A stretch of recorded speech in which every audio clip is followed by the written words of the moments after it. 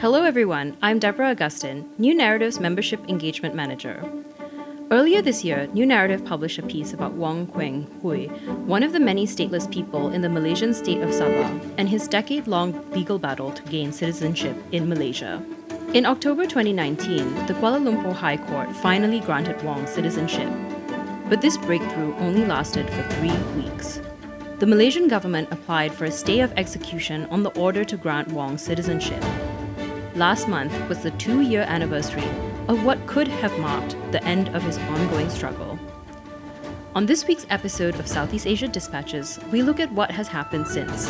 We hear from Wong himself, along with his lawyer, Haijan Omar, and Dr. Vilashini Somia, Executive Committee member of the Sabah Human Rights Centre. We discuss Wong's efforts to break the generational cycle of statelessness affecting him and nearly 1 million other people who live in Sabah. If you enjoy what we're doing, please support our work by becoming a member of New Narrative at newnarrative.com/join. Memberships start at just $52 a year. That's just $1 a week. Or you can donate at newnarrative.com/donate. And now, here's the interview. Hello, thank you for joining me on the show today. How's everyone doing? Doing great. Splendid today, having us in the interview. Very, very excited. Thanks for having us. Yeah, I'm excited to talk about this today. So, Haijan, in May, we published a story that described the bureaucratic hurdles that Wong had to jump through to claim Malaysian citizenship, which was granted to him in 2019, and then taken away 3 weeks later because of the precedent it would set for other stateless people. Could you explain this incident? Well, of course, when we filed the application, then it got heard before a High Court judge in Kuala Lumpur. Of course, at the sanction of the filing of the application, we thought to ourselves that it's an uphill battle for us. It never occurred to us that the High Court judge would grant the prayers that we wanted, that is citizenship be granted to Wong. But then when the High Court judge heard our application, the High Court judge narrowed it down to the fact that his mother is untraceable. Therefore, there's no way they can even begin to apply for citizenship of any other countries. Therefore, the judge made a finding that he is rendered stateless. Because of that, the High Court granted the citizenship to him because that's the intention of the Federal Constitution, being the supreme law of this country. The moment, of course, we got the order granting the citizenship, we had to send the order to the government so that the government could comply with the order of the High Court. The government did not want to comply. Because they did not want to comply, therefore, they had to put in a stay of execution, which they did 3 weeks after. And the High Court judge had to grant it because it's a matter of public interest for a higher court to decide on it. That's why the matter is now before the Court of Appeal, and it's still uncertain whether or not the Court of Appeal will be agreeable to our submission. Can you give us an update about what has happened since in Wong's case? So basically, the moment they file an appeal, which is a precondition to the application for stay, the court had to compile all the records for the purpose of an appeal in the Court of Appeal. The hearing in the Court of Appeal was postponed a couple of times due to the pandemic. Only until recently, we managed to get it heard by a panel of 3 in the Court of Appeal, which I think they gave us a really good hearing. The panel in the Court of Appeal, they asked the right questions. I think we got a good hearing, and let's hope for the best. And do you have a time frame on when the case might be decided in the Court of Appeal? They have given us a date. The date for the decision has been fixed on the 10th of November 2021. Yes, so that's going to be through Zoom. And that will be the final decision? Not necessarily, because of course in the the system in this in Malaysia is that this is civil appeal. The matter was originated in the High Court by way of judicial review. We won in the High Court. So this is their appeal in the Court of Appeal. Depending on what the decision is going to be on 10 or 11, 2021, parties still have a right of appeal to an apex court, which is a federal court. But either one, whoever that's losing in the Court of Appeal has to pass a hurdle, which is they have to first obtain a leave to appeal to federal court before they can get the appeal proper heard in the federal court. Right. So, yes, wishing you all the best with that, and then hoping that it continues to be a good, smooth sailing process. So, this is about statelessness, and the factors that contribute to statelessness are very different in West Malaysia and East Malaysia, especially in Sabah, due to its geographical location and nature of its borders. Why is this so? Dr. Vilasini, you have done extensive research on statelessness in Sabah. Can you give us some insights about the situation on the ground? Yeah, thanks for that, Deborah. I think you captured it really well. Maybe a lot of people are unaware of this, but when we say the word stateless or undocumentedness or, whatever it is that pertains to a person not having legal documents, right, for themselves, the conditions that lead to that over in the peninsula of Malaysia versus what's happening in Sabah differs. It's certainly because, number one, of historical borders that Sabah shares with, say, the Philippines and Indonesia and, modern-day Brunei. But Brunei isn't involved in this particular conversation versus the sort of, I think, lack of political will of issues that are happening this side on the peninsula as well. So when we do talk about statelessness in the peninsula, we're looking at, I think, more prominent cases that's come to the fore involves plenty of members of the Indian community who are by and large sort of neglected by the state in ways that they can achieve some sort of documentation. And then there are also cases in which, Malaysians may have had a child with a non-Malaysian here, and, the situations vary. But not too much so in the sense that, these conditions don't exist in Sabah. Where it's different in Sabah particularly, number one, is that, as I've mentioned, there are these historical borders, or well, should I say modern day borders, but historical relationships between southern Philippines particularly and Sabah, because they were seen as one cohesive space. This would include people traveling all the way from, say, Sulawesi as well, coming in from Kalimantan. So historically, these places were seen as one united geography, so to speak. So when you have the colonial masters leaving these parts of the world and surrendering this new nation states to decide their borders, people who are caught in the borderland are often forced to decide a side that they have to choose, right, between two or maybe three nations. This can be very difficult if you come from that part of the world. This can be incredibly difficult if your family lives on the border of Kalimantan and Malaysia, for example. But these decisions are forced because then this new idea of, state documents, your identity card, your birth certificate comes into play, right? It's an issue of privileges, is an issue of rights.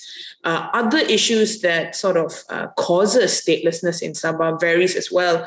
There's a fantastic article that was written sometime about 10, 15 years ago by Aziza Kasim and co, who listed down something like about 10 conditions as to what leads a person to become what they call an irregular migrant. Now, of course, this term has been problematized, right? Because nobody likes the word irregularity. It's just like human rights activists fighting against the term illegal migrant, for example. Who is illegal in this world?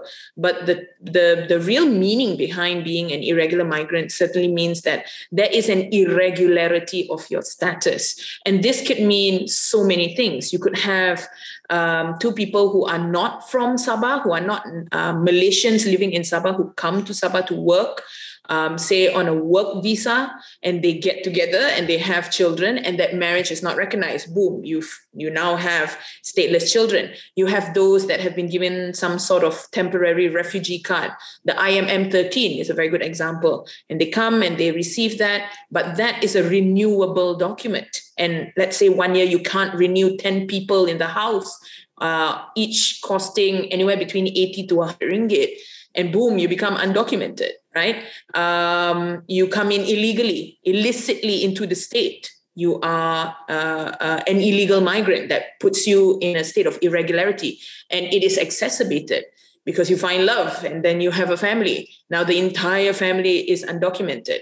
These conditions have been sort of, followed closely, I think, by activists, by members of the state, by the federal government for many years. And there has been an accusation that the community has been used for political purposes, political gains. Now, of course, these are alleged, but it's an ongoing discussion till today.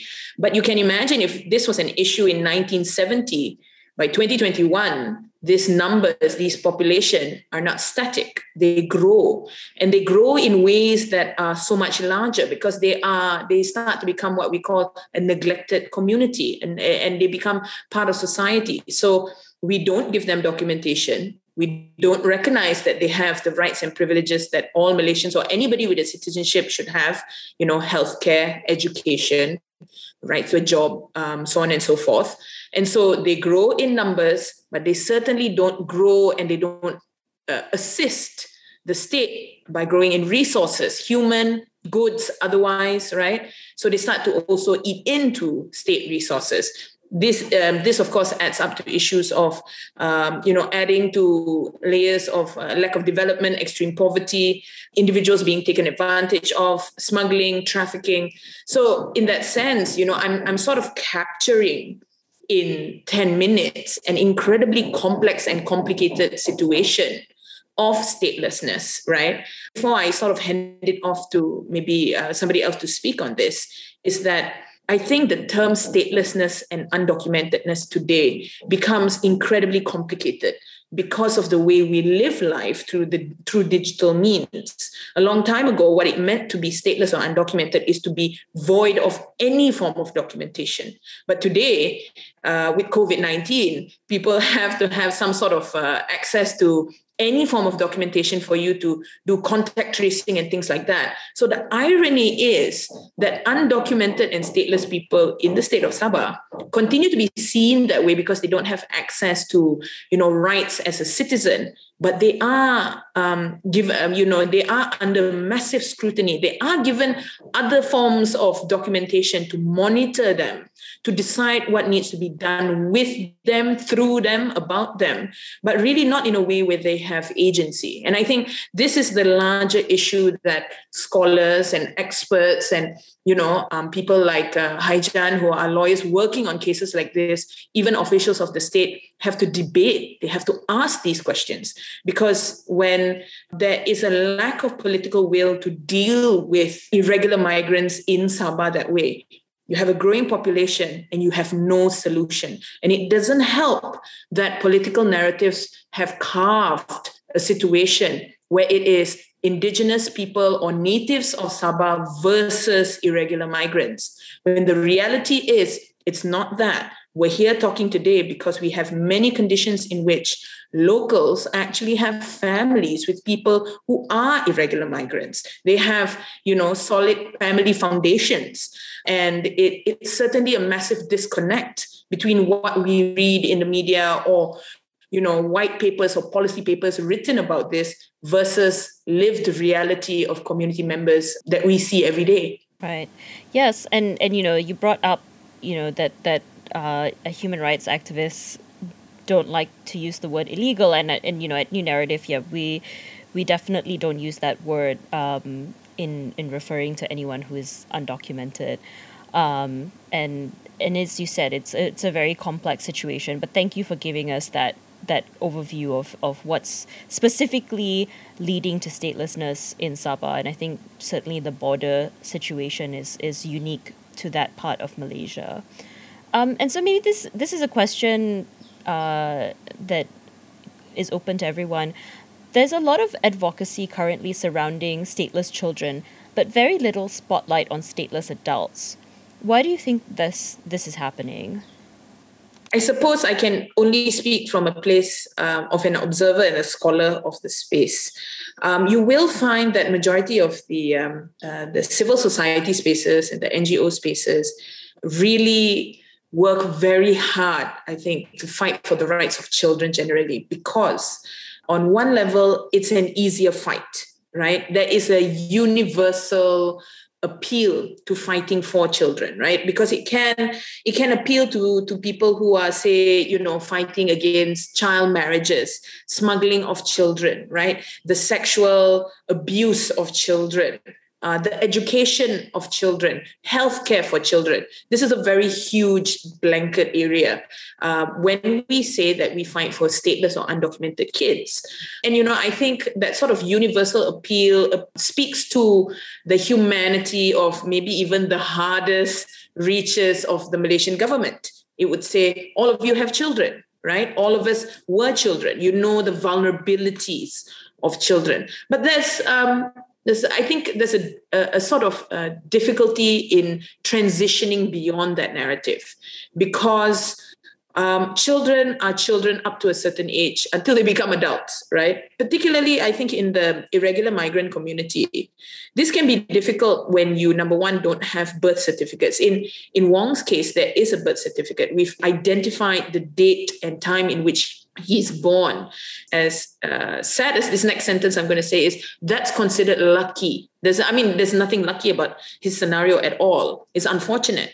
But there are also many cases in which children do not have a birth certificate. So sometimes when it is they reach age 18 or 21 is anybody's guess, right? In a world of survival, this can be very difficult because you then don't know.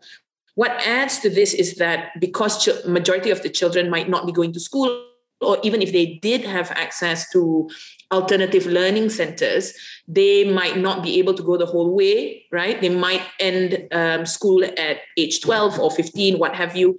So the moment you don't have access to any form of educational curriculum or activities, what does a poor family that also happens to be a migrant, what do you think they do? They probably say, please go and get a job, because we need those resources. We need money to come in.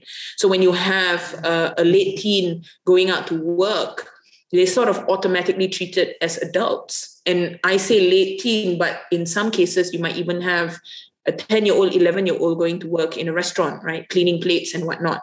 So, the way society treats them then would be as if you're bringing in money. And this is, of course, a socio-economic conversation, is that you are then old enough to be treated as an adult. So in situations where we cannot protect them because they have no documents, and that, there are these daily, everyday needs that the individual family unit requires from members of the family, regardless of their age or their gender even, is that the sort of the gray area in which you enter adulthood starts to become very difficult. It also becomes difficult then because if there happens to be a sting operation, if there's an immigration raid, then their job is to get any irregular migrant adult. And how do you define adult then? Adult also translates to being a state security issue. You are a threat to the state. So I think, playing or making use of the stateless child narrative is convenient. Of course, it's easier. I think there is a hope also that if you can document undocumented or stateless children, you help them avoid this very difficult terrain of stateless adulthood. But the truth is, it's been an uphill battle, I think, for many people fighting in that space. And so when you have somebody who've entered the adult space, suddenly you are a threat for being a threat. And I think that makes it, very difficult to navigate through. I don't in any way think that, it's an easy job for Jan and Wong, because it's a tough it's certainly a tough position to argue for. Yeah, I can see how it's definitely more appealing to civil society or to the general public to fight for stateless children. And I think that's an interesting point about how you transition into becoming a security threat as you become older. But that brings me to this, which is we now have third and fourth generations of stateless people as, stateless adults go on to live their lives and have children. Does the Malaysian government intend to allow statelessness to continue being passed down indefinitely? Well, of course, it's a matter of, rhetorics. I think they say that, they have put in place, certain SOPs, new SOPs that allows for citizenship application to be processed expeditiously. But that remains a rhetoric because what we can see now is that, they put all this in place, but yet a lot of parents of these stateless children are still waiting and waiting. It's all waiting game to them until the end. And the fate is really uncertain because it's not really about law. The law is there. We have a federal constitution which says that, a citizenship can be obtained through 4 ways. That means, by way of registration, by way of operation of law, by way of naturalization, and by way of annexation of a territory. But then that's quite limited. The wording of the federal constitution is very broad, yet because it's a matter of public policy of the government, most courts, they're a bit reluctant to interpret the law. I think this comes back to, of course, the history of Malaysia, where right after judicial crisis 1998, the courts are very reluctant to interpret the law liberally. So that's why, these parents of stateless children, these stateless adults, they are limbo. Because to them, it's all about making applications to governments, and it's about waiting for years and years and years, just to find out, in the end, their application will be rejected. So I think it's like Dr. Villa has rightly pointed out, it all boils down to the political will of the government of the day to put some sort of reform to this, because it's a live issues. It's a prolonged issues for decades that they need to resolve this one way or the other, because we have come to this 21st century. It's 2021 now, and yet nothing is happening, nothing is resolved.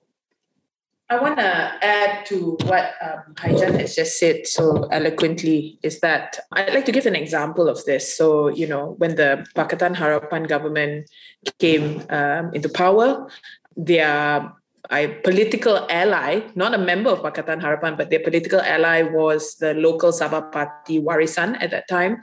And, there was a huge conversation about finding ways to, I think, legalize people who were stateless, undocumented, so on and so forth in Sabah. Now, for years and years, one of the biggest, point of anxiety, I think, for Malaysian Sabahans with Malaysian identity, Sabahans who are indigenous, was that migrants were coming, they were going to take their jobs, they were going to destroy their state. They're basically going to infiltrate Sabah and sort of remove their agency from the overall scheme of the state, right? And this has been played out for decades. This has been a really popular, very convenient, and very powerful political narrative that has been used, right?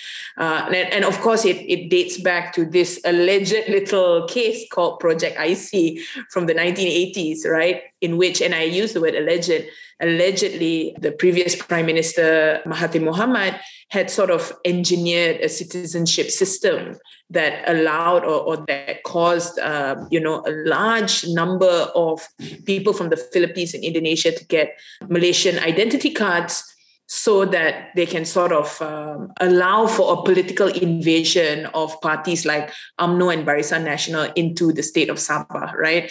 And of course, some people accuse the Project IC on maybe the social engineering of the state, it was an Islam versus Christian sort of narrative that was building, or an indigenous versus Malay identity sort of narrative brewing. But I digress, right? And this is, of course, a conversation for another time. And so I think because that boogeyman, that monster of a story still stays in the back of everybody's heads, I think when Warisan sort of suggested or took an old proposal in which they wanted to come up with something called Pas Sementara Sabah, the temporary Sabah pass, to give to people like Wong, for example, anybody who is undocumented or stateless or, has a lapsed work visa, it was just received so badly. And one of the key issue is that finding ways to legalize them does not mean giving them citizenship. I understand that quite a number of civil society groups actually went to public, went to social media to sort of make very clear that there were differences in legalizing someone versus giving them citizenship. You could sort of give them PR, for example.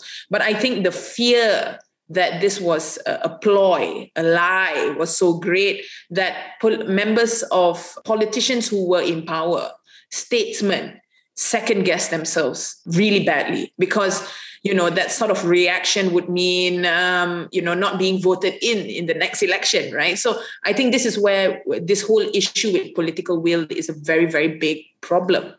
That I think there is a fear also that pushing for the kind of reforms and policies in place to find general amnesty for this community would be met with an accusation that somebody has a hidden agenda to, again, return to the old practices of Project IC.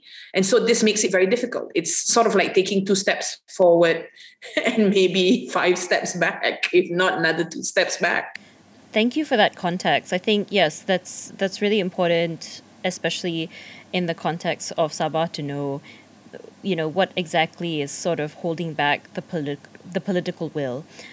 So maybe, I'd like to turn to Wong now, because you are the person who is affected by this larger political conversation, these policies.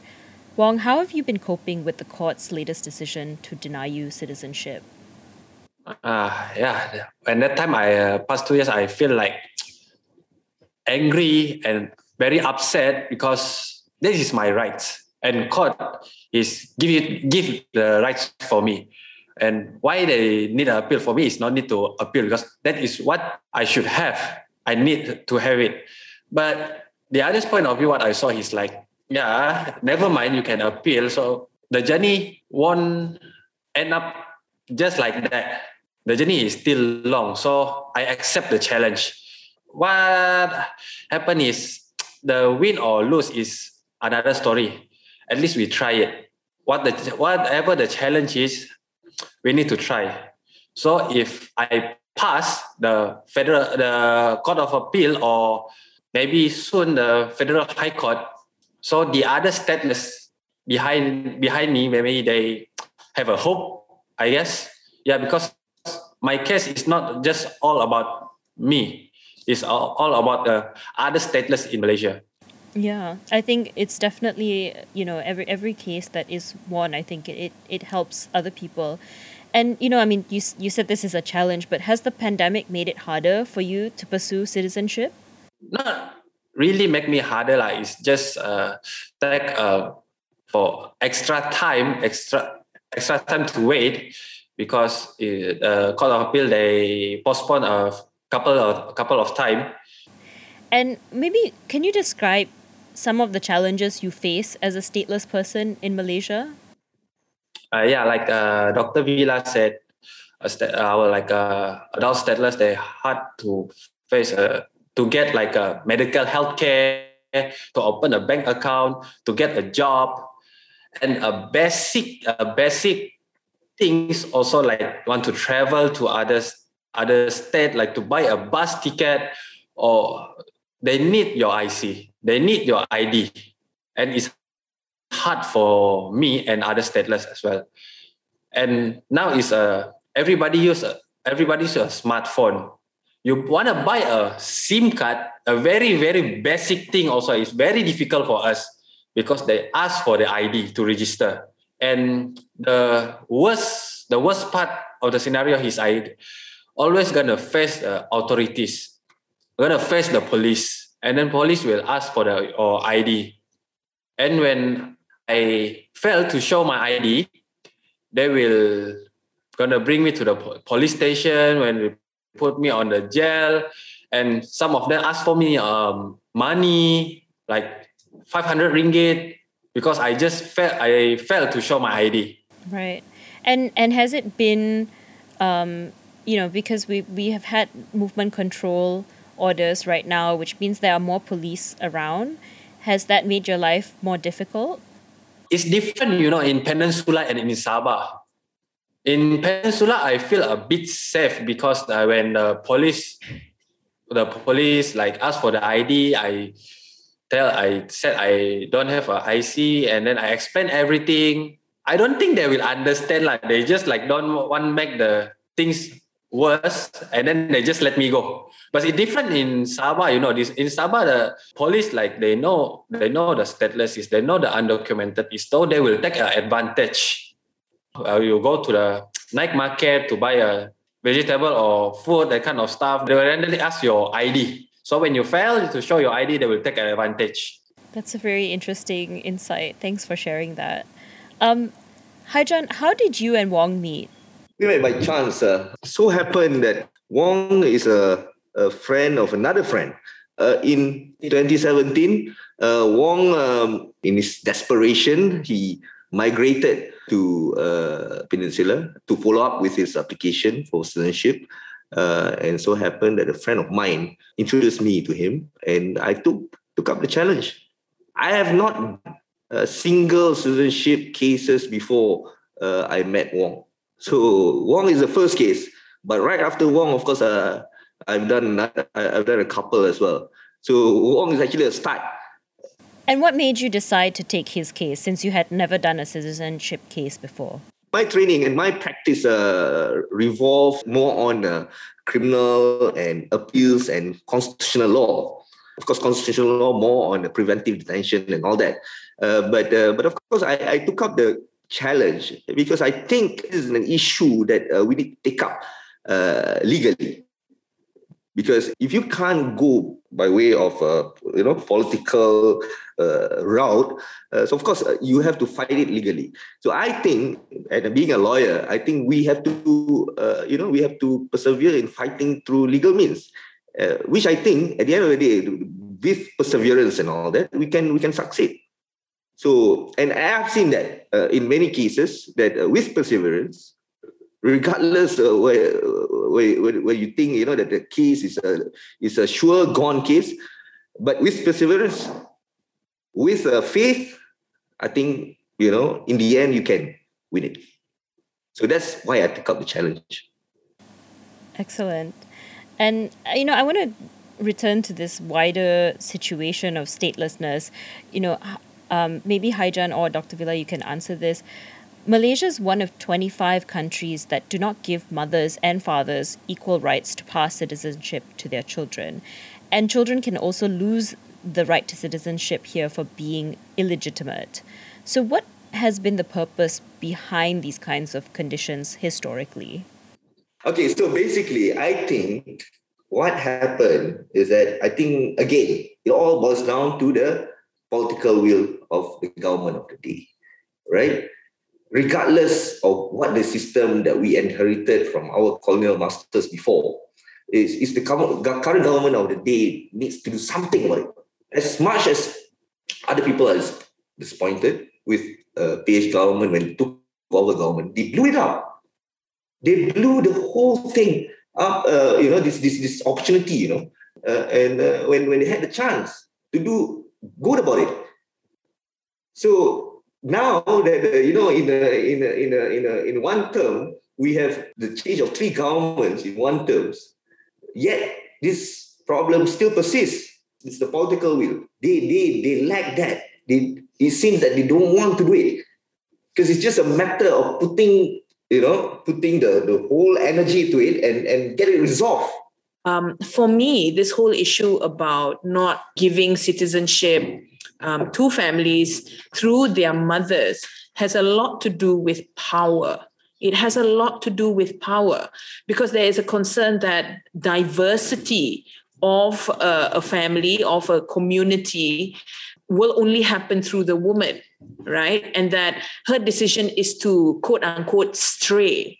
So, putting on a gendered lens, I am concerned that, Jan has sort of alluded to this, is that these are some of the conditions given to us by our colonial masters when they were with us, right? And in leaving that, we have been sort of time-stamped, and there is a datedness when it comes to this law, to these practices, that we maintain and we continue to uphold these belief systems, these legal systems that have not evolved, when the irony is our colonial masters went back to their colonial homes and evolved into something else entirely, right? If you put two and two together, they play by completely different legal rules. And so I think at the end of the day, there is this concern that they can't control what we call the variables. They can't control the conditions of the society because they feel that they cannot control women. So in a sense, this is a sort of chain to bind these anxieties, these fears of women marrying out, women having children outside. But, women bear the children, right? So I just, I fail to see why it is that they're not given the same amount of rights that men are, because, child rearing in itself is really painful and very tough. But somehow or other, the glory of having children still returns to the position of the father. So, I think it's also to sort of paint this idea of the ideal man, the ideal father figure. The ideal man is able to give, his DNA and also his privileges to the children that he sees fit, and women don't. Right. And I mean, we are seeing greater advocacy for citizenship for mothers at this present moment. And in September, a group of Malaysian mothers won the right to pass their citizenship to their children born overseas. Would this ruling affect cases like Wong's in the future? The principle there is, I think, is significantly different than the facts and circumstances in Wong, because that relates to a Malaysian mother whose child was born outside of the Federation.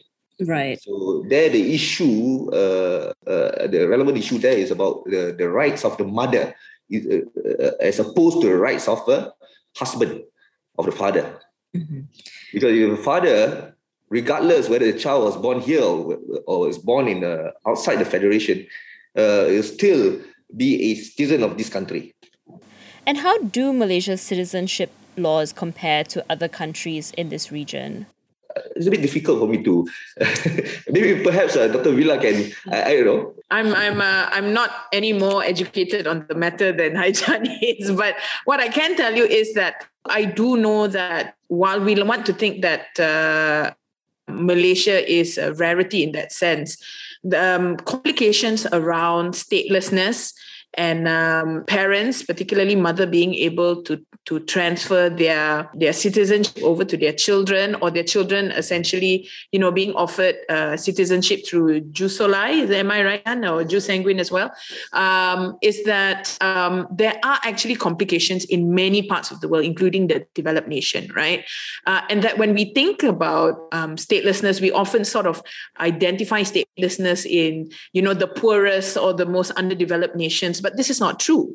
A lot of incredibly developed nations out there, first world countries, also suffer from these things. Now, of course, this is a sort of a question of, I would guess, real world conditions versus laws and acts and policies in place that a country would hold. And oftentimes there's a disconnect, right? There are massive disconnects. For example, there are places around the world where that even though there are legal procedures and outlets to actually getting your citizenship, it's not always going to be easy, because there are conditions in which while there are channels open for stateless people to receive some sort of general amnesty, there continues to be legal gaps.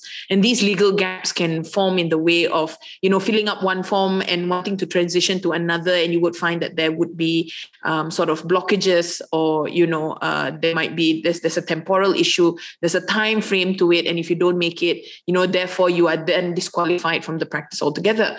I can't speak any further on this because certainly it's not within the area of my expertise. But what I can say is that statelessness is not as rare as some people may want to believe. We talk about it as if we don't see it, we don't know it, but I think that's a lot of willful ignorance. There are millions of people around the world who are either born or fall into statelessness at some point in their lives, right?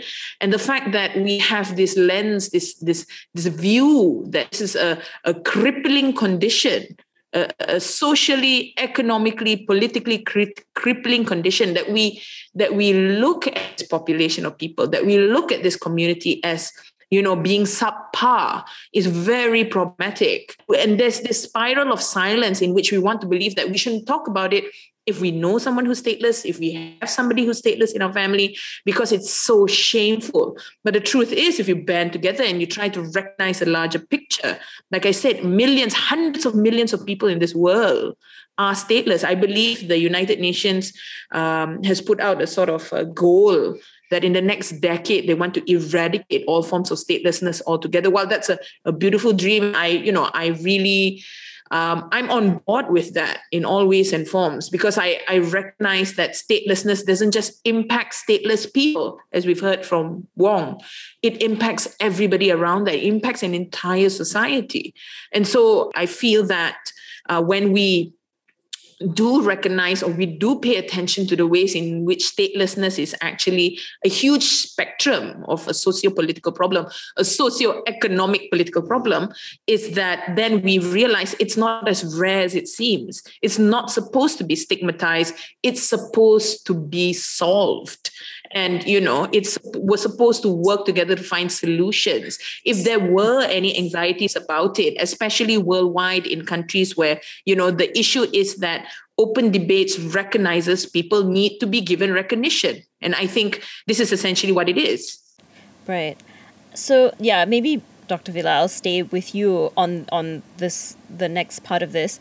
Are there any legal resources for stateless individuals to pursue their cases in Sabah?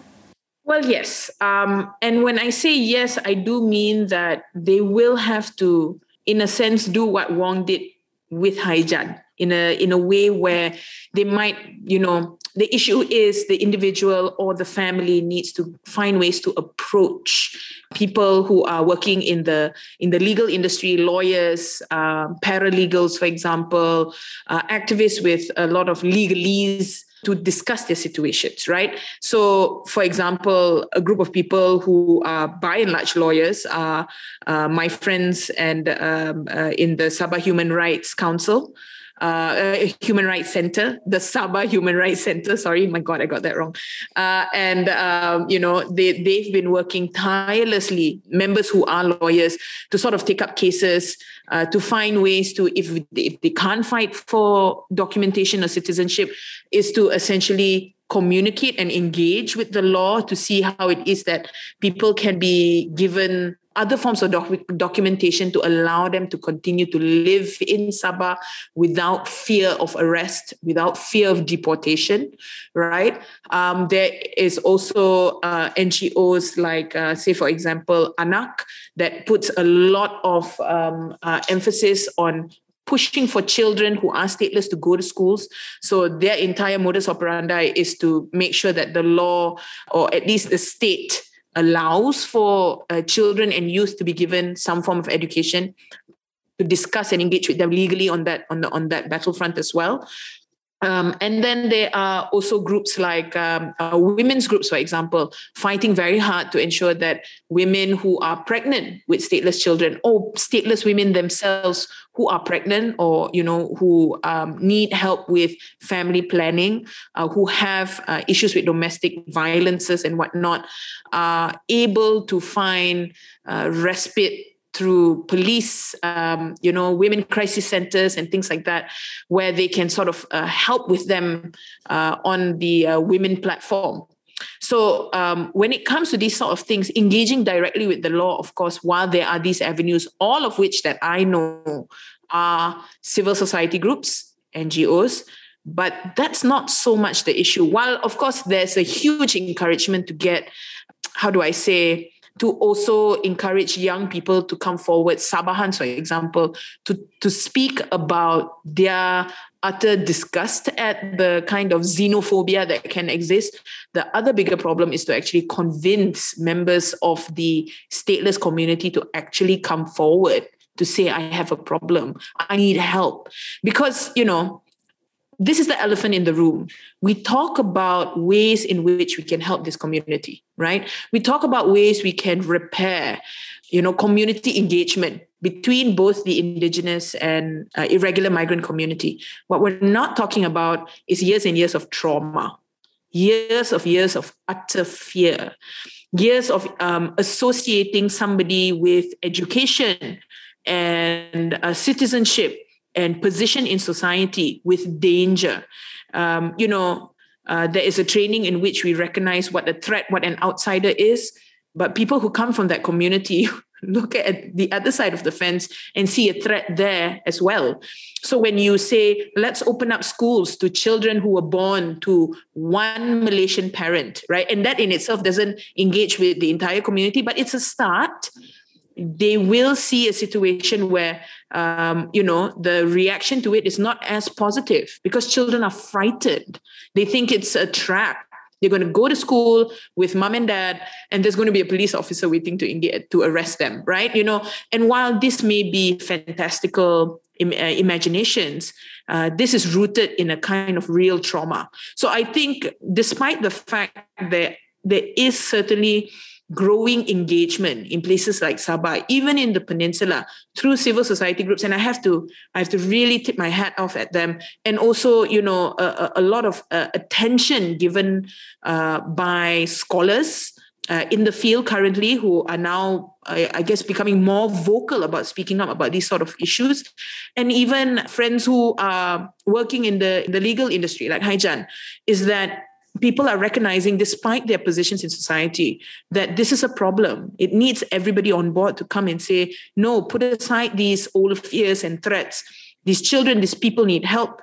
And our weakness is their pain. Their pain is our weakness, right? We are only as strong as our weakest link. And if our weakest link is that we're sort of neglecting a third of the people of Sabah, for example, or, a fifth of the general population of the residents of the country, we're going to have a problem with resources, with development, with progress.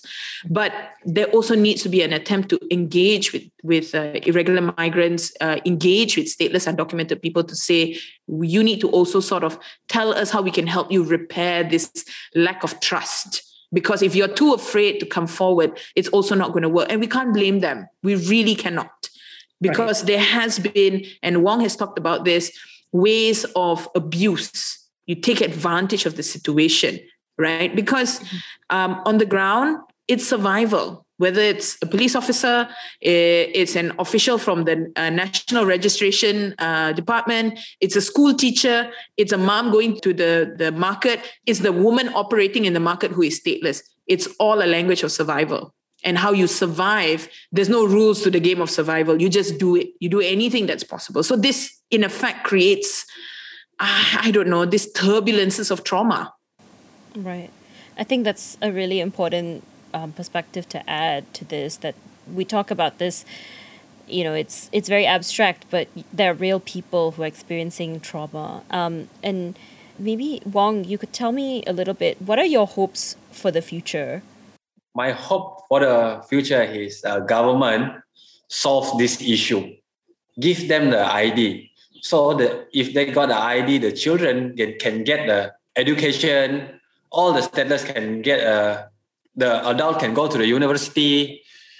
The adult can get a job, can start a saving. They can travel to anywhere they like. Yeah, because now they work, they had to open a bank account to save. So how they going to survive? And what advice would you give to other people in your situation? So my advice is to, especially to the adult stateless, step out, voice out, stop depending to others people to voice for you. I didn't say it's wrong to depending on to others people to voice out for you, but your voice is matter. Your voice is important. Don't stay in your comfort zone. Being a stateless is not a criminal, you know. So why you gonna scare? Why you gonna afraid? Just voice out, bring the awareness as much as you can, so people were aware. I know it's hard. I know it's difficult, but at least you try your best. They are not alone. Many and thousands of the stateless. So if all the stateless is step out to voice out, we can build a strong ally. We're gonna fight the system. We fight is not to break the system. We fight to fix the system to a better future. Because at the end of the day, we're gonna survive. We're gonna marry. We're gonna have a kid. We're gonna pass the stateless to our children, right? So, yeah, we're gonna step out to voice out to fight the broken system to fix it. Thank you for sharing that. And a few last closing questions. Haijan, what do you recommend for stateless persons in similar situations to Wong? Well, it's quite interesting to learn that in Wong's case, I just found out that despite being a stateless from Sabah, he has the liberty to move anywhere he likes in the country. That means he can travel from Sabah to Peninsula and back from Peninsula to Sabah. There's no problem. There's nothing stopping him or them. So it's a question of the stateless, children, adults alike, they must come out. If there's no access in Borneo, for example, they can always come to Peninsula. And interestingly, in Malaysia, you can file, the High Court have a concurrent jurisdiction. So even the case originates from Sabah, you can still file it in the Peninsula. There's no problem. So I think it's a question, of course, we can't just put it on the stateless persons, children, adult alike, to do it. Of course, this is with the assistance of civil societies, NGOs, governments to assist them. But of course, to me, at the end of the day, is on the individual themselves to come out, to get the access. Because I'm sure it's not just me alone working in this battle. There are others. There are other lawyers who feel the same, who have the empathy to help these people, and they have the energy. I have the energy. We have been fighting many battles. We know, yet we persevere. So I'm not a rare person in Malaysia alone. So I'm sure there are others. So it's not just me. So and it's not just access to me; it's access to others as well. And I'm sure in Malaysia, for example, Bar Council, for example, they have a special committee for this that assists stateless children to get proper documentations, to get proper access to education, proper access to life, and all that. At the end of the day, we have federal constitution, the supreme law of the land, to assist us. That's why I say at the end of the day, it's not enough to make noise. We have to get, access to legal assistance so that we can fight the battle in court. It's not impossible for the court to grant. Yes, I have, I have disappointments with court every now and then, especially, the recent case of Siti IB, another stateless child whose application was turned down by the tax court of his country, whereby the court, to my disappointment, said that, citizenship application by operation of law is almost as automatic at birth. What does that mean? That means only the government has discretion to decide on the fate of these children, not courts. Being the independence organ of the government, they can. So my faith is still in with courts at the end of the day. So again, comes back to what Wong has said, what Dr. Villa has said. Step up. get assistance. Without them stepping out, we don't know who's, which individuals that need assistance, for this. Haijan said, like others lawyer also maybe they have the concern to help these other stateless. So what I gotta say is like, especially to the Sabah law firm, I hope they will file one or two cases that might potential can granted citizenship in High Court. One can affected the other stateless. So I hope they will do something. I don't think when I asked them, they said, this is just a political will or what is. We have the Federation of Law. We have, like Haijan said, we have the legal guide, right? Federal Constitution. We got a Federation Constitution. So it's applied to every state on Malaysia, include Sabah and Sarawak. So why not? There are also filed one or two cases in Sabah. So in the future, no need in other stateless to travel to the peninsula like me. Thanks for adding that. And so lastly, is there anything listeners can do to help break this generational cycle of statelessness? I think the simplest thing that people can do to help with the situation is, be part of the conversation, change the narrative. I think one very encouraging scenario is that with the sort of the wake of this youth movement that's actually taking place in the country, right?